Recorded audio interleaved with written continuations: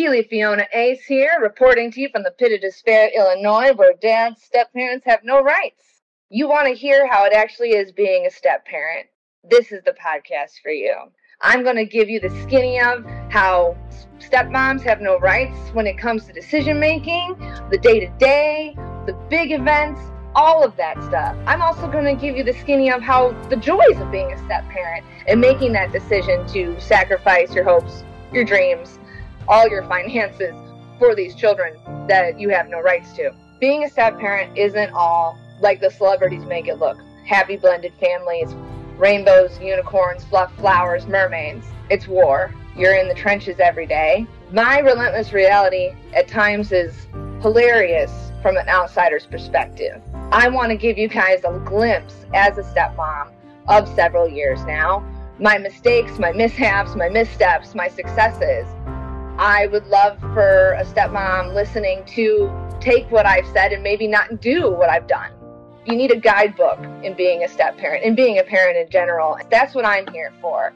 I'm a Midwestern gal out here in the pit of despair, letting you guys know that you're not the only one in this foxhole, fighting the good fight for those children that aren't even really yours in the eyes of the law. I have changed all the names, events, sports, school activities, ages, all of that jazz, so nobody can come after me in court. Disclaimer! And the skinny of it is, what it should be in the court of law is parent A and parent B. There should be no gender, because at the end of the day, the kids should be with the parent they spend the most time with. So tune in every week if you need a good laugh or if you need some advice, and know that you're not alone, because I am down in the foxhole with you. I am right there with the noose around my neck. We got this. No chick flick moments.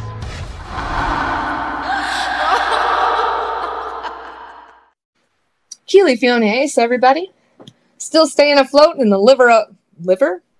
river of green here. Yeah, St. Patrick's Day has passed, but I am still loving being Irish. Now, it is Women's History Month. Keep that in mind. We have no more rights. It is history. Drink up, everybody. Okay, and for those of you who think that laughter helps you burn calories, yes, that is true, in case of those who are wondering. March 19th is National Laugh Day, so chuckle it up. And then March 20th is Happy National Kick Butts Day, which is March 20th. So whether you're kicking your butt or someone else's, celebrate it on that day. Kick Butt Day. Like, what the fuck? And finally, March 29th, National Smoke and Mirrors Day. This is very much like many of the episodes that I have coming up. Very much smoke and mirror situation. It looks all great, but there's smoke clears and holy shit! You're in a hurricane and you only got a dinghy.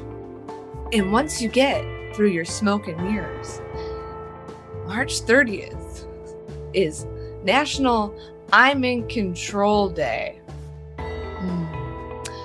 I would love to have control over my own life. So those of you who are in control of your lives, celebrate.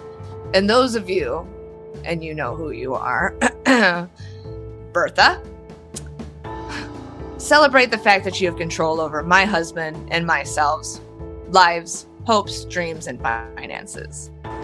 My devoted listeners, my relentless reality has changed. Finally, my husband's ex-wife, out of the frickin' blue, decided we're not going to do child support anymore. We're going to work out this agreement and on paper and everything is going to be totally different. April Fools. Please download and subscribe. Anywho, you guys heard about Noah and the dog in the fight last week. And just the frustration of mine knowing that these two people in my life, being my husband's ex-wife and my oldest stepdaughter, don't know who they're dealing with. Oh my gosh. It's insulting, okay? It's insulting, everybody, because I am awesome at times. And there are times on this podcast where I really dog on myself and I truly hate myself.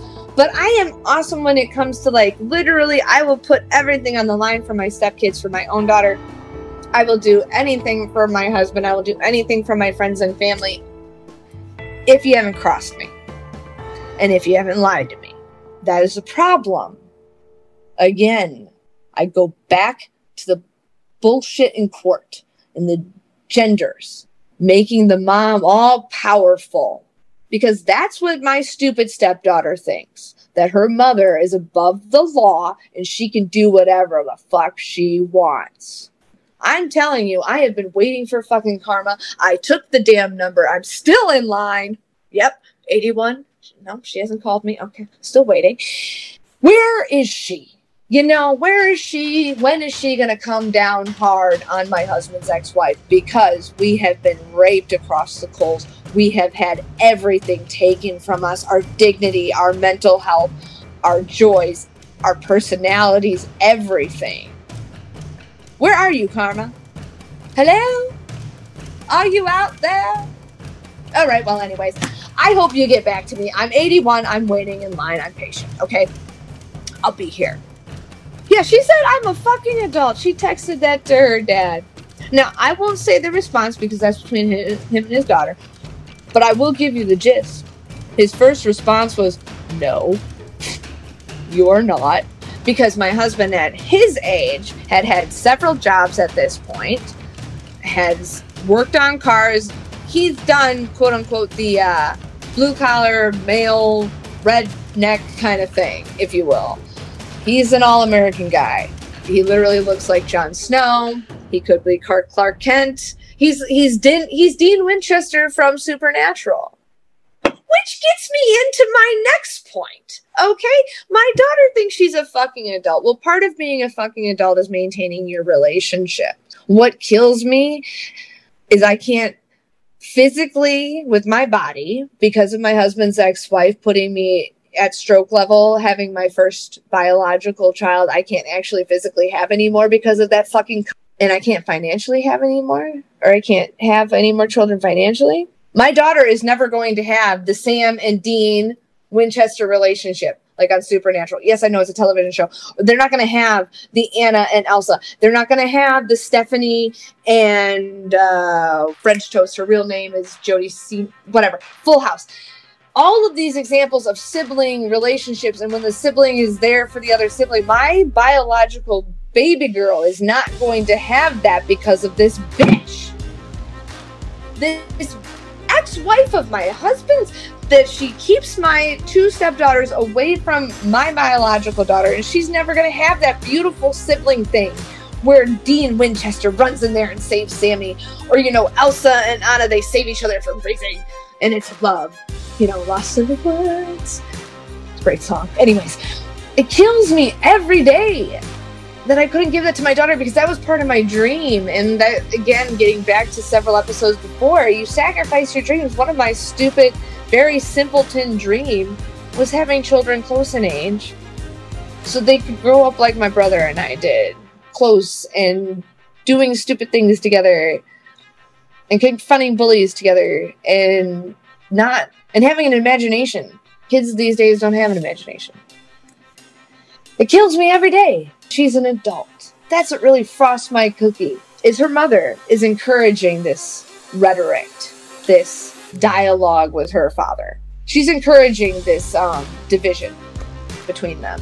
We know she is. She's living it. She's having her cake and she's eating it too. She has the kids most of the time. She has all of our money. She has us by the balls because she makes all the decisions. And we can't say boo unless we take her to court, which we don't have an extra 10 grand lying around. She has everything she wants.